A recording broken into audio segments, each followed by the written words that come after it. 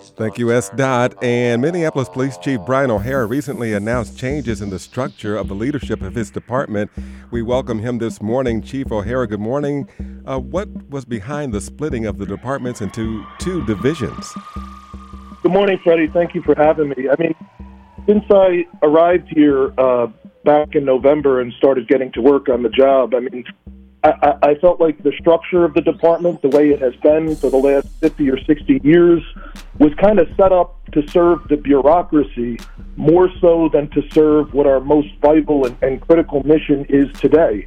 And really, when it comes down to it, that is to reduce serious street crime while earning people's trust. So I had been working for the last several months to build support in the city council. In February, I gave a presentation to them on what the vision could be to have a structure that's more in line with our mission, and also working with the state legislature because I had to get them to repeal a law that had been set in the 50s that limited the way that the MPD could be set up. So the end goal was to produce this structure so that when anyone looks at our table of organization, they will see what is most important to us and allow us to have people in high positions that will give that higher level of accountability and urgency around reducing serious crime while earning people's trust. We're talking with Police Chief Brian O'Hara about the two new divisions. What are they and who are the new leaders? So it splits the department in half, essentially, and quite frankly, this is a setup that the Minneapolis Fire Department has had for decades. Wow. The Minneapolis Fire Department has had an assistant over operations and then an assistant that kind of sees more of their administrative functions. In the police department, the equivalent of that is an assistant chief of operations who's Katie Blackwell. She was most recently the 5th precinct inspector. She's a veteran of combat. She's been over 160 combat missions, wounded, and she's also the highest ranking female enlisted member of the Minnesota National Guard. Wow. On the opposite side, we have Assistant Chief Chris Gators, who's been a Minneapolis officer for nearly 30 years. He is the person that is overseeing all of our work around community trust. So that's essentially internal affairs, constitutional policing, and all of our professional standards and So is Katie Blackwell serving as the Assistant Chief overseeing operations, Christopher Gaithers leading the Community Trust Division. So has this structure been used in other cities? You mentioned the fire department. How has this been replicated anywhere else? Yeah, so that's what I felt like it was a little ridiculous that I had to get a state law change just to have the level of accountability that the fire department has had here for years. This is something that's particularly common in similarly situated major cities across the country. If you look at particularly those who have been under federally mandated court reforms like the LAPD, New Orleans, Baltimore, Newark, you will see that there is, generally a higher ranking executive level official that's responsible for constitutional policing and all those trust building and engagement type activities. Interesting. So there have been some talk about Amelia Huffman being appointed to working with the city attorney with the consent decree and all the rest of it. Does she have a specific role in this new structure? She does not. She is not an employee of the police department.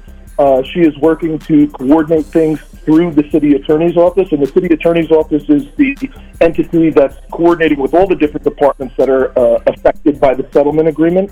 But I think what's really, really essential for Minneapolis, for our residents, is that the MPD, our personnel, take the lead on both implementing reforms internally, but also going out in community and owning this community engagement. I need our residents to see that we are serious about making change real for them. We're not just here to go through some legal process and check some things off that we did. The end goal of what we are doing a year from now, 2 years from now, I want our residents to both feel safer and our residents to be able to say that they have more trust and have had more positive interactions with our cops. Are there more appointments coming, and how is the community reacting so far? Yes, there are more appointments coming. This was a major shakeup within the department, and I know that's been felt very strongly within the department. And this is only the beginning. There is more to come. I know people have been wanting progress after everything our residents, our cops have been through for the last 3 years. And I think it comes down to this. You cannot shake up the police department without shaking up the department. So I guess there will absolutely be more personnel changes and coming.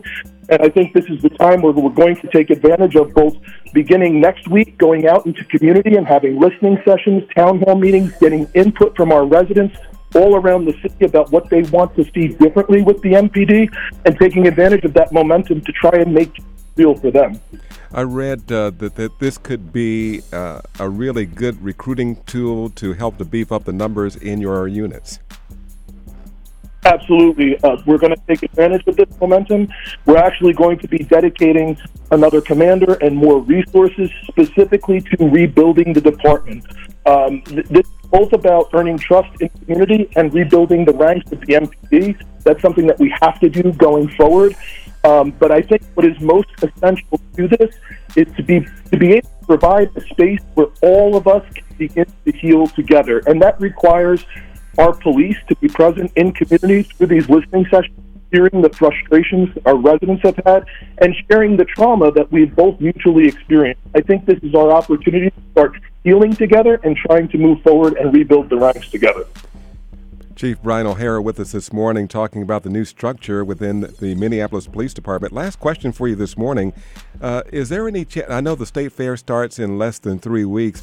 Is there any talk about support coming from Minneapolis Police Department for the state fair this year? Yeah, we will be prepared to assist the state fair as needed.